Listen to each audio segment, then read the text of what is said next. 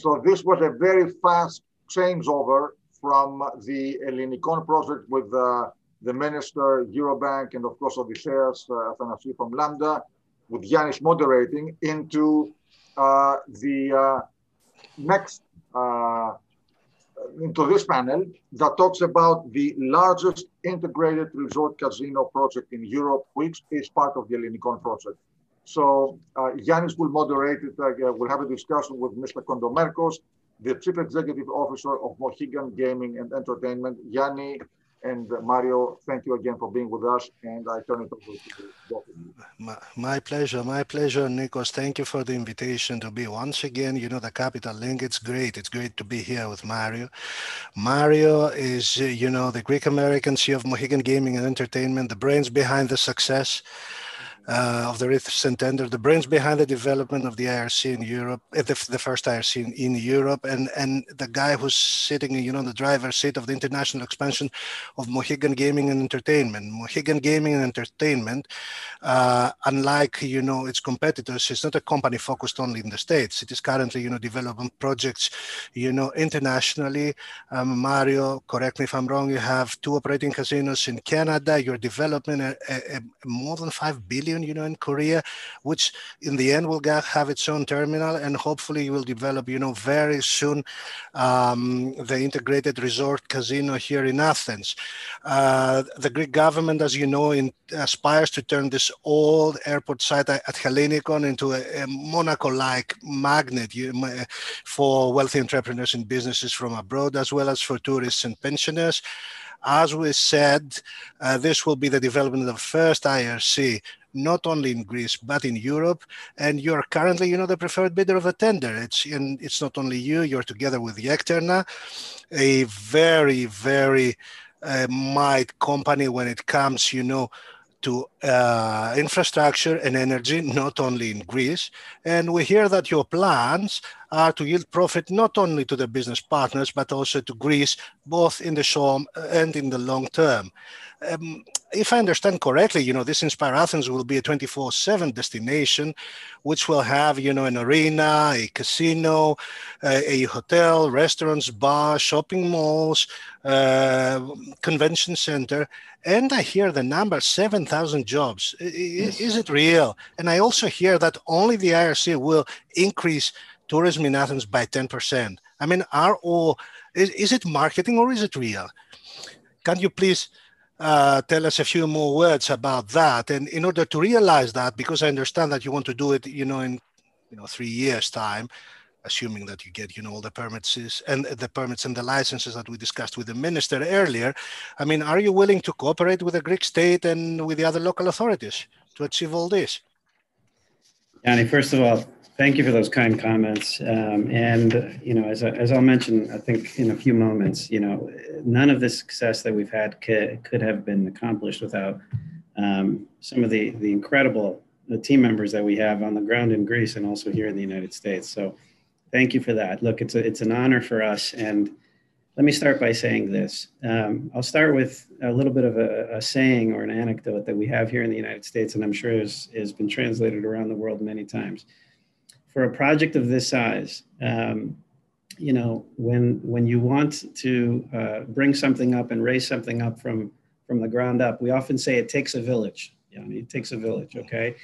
For a project of this size and scale, now it's talking about something that's going to exceed 1 billion euros over the next several years. In our minds, the only path to success is by working together, joining forces, and engaging with all of the stakeholders that are involved. Because if a project of this size impacts so many different stakeholders in the Greek community, it impacts the Greek state, it impacts the Greek private sector. We're talking about construction companies, banking companies, technology companies, professional services companies, the Greek public sector, educational institutions, social services. All of these stakeholders are involved. And it's in that spirit of cooperation that this village will come together. And even though it's an enormous undertaking, we believe that we will bring this to bear. We have successfully brought these projects to bear in the past, like the examples that you have mentioned around the world. And we cannot wait to get started in Athens. So from our perspective, this is an unbelievable opportunity to demonstrate to not only Greece, but to the rest of the world and foreign investors that are watching, the example by which the Greek community and foreign investors can work together as a village to create something of this size and scale. And we think it's absolutely possible. Great. So we are expecting great synergies, with the Greek state and the local community. But talking about the Greek state and the local community, we often hear that, the development of this project will affect the Greek economy. Can you give us some further detail? I'm a lawyer, that fares well with me, but, I'm not good at maths. And so please give us some detail and, if possible, examples. You're a modest man, Yanni. I think that the numbers that you had discussed earlier are absolutely on target. And we have many examples of these numbers being generated here in the United States and in other countries. And so when we talk to you about the creation of 7,000 construction and operational jobs, when we talk to you about the pledge to utilize primarily Greek professional companies, as we've said before, banks, law firms, engineering, construction, et cetera, these are the benefits that happen even before the project opens.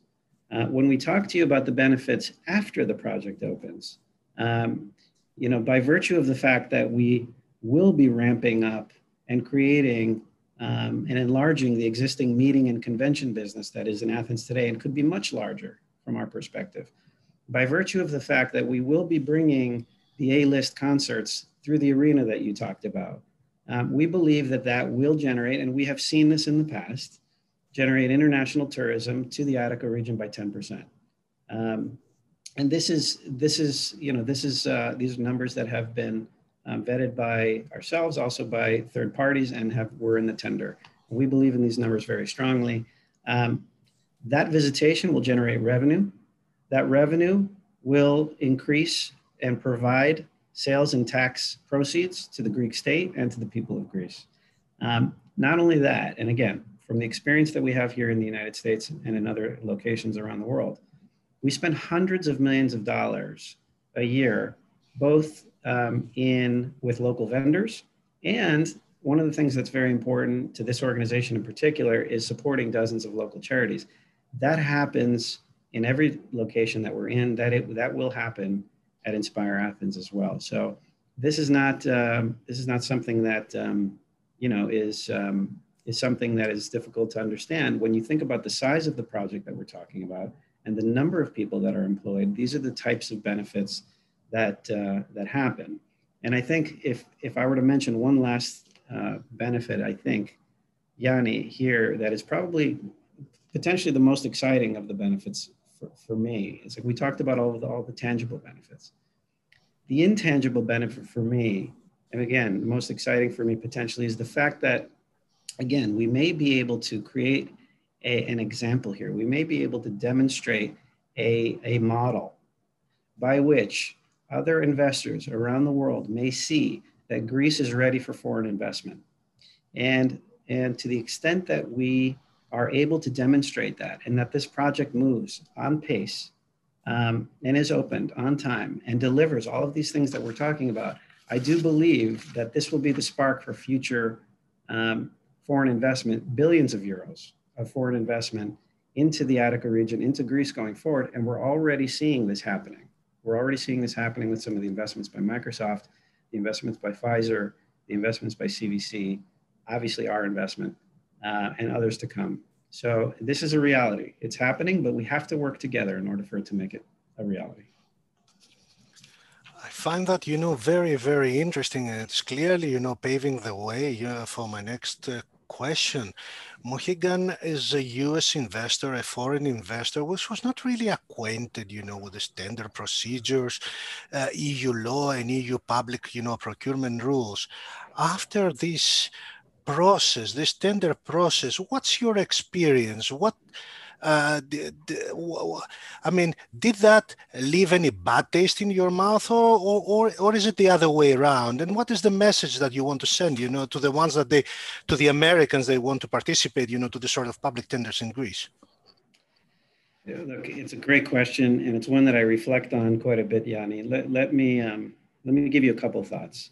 One is transparency and rule of law.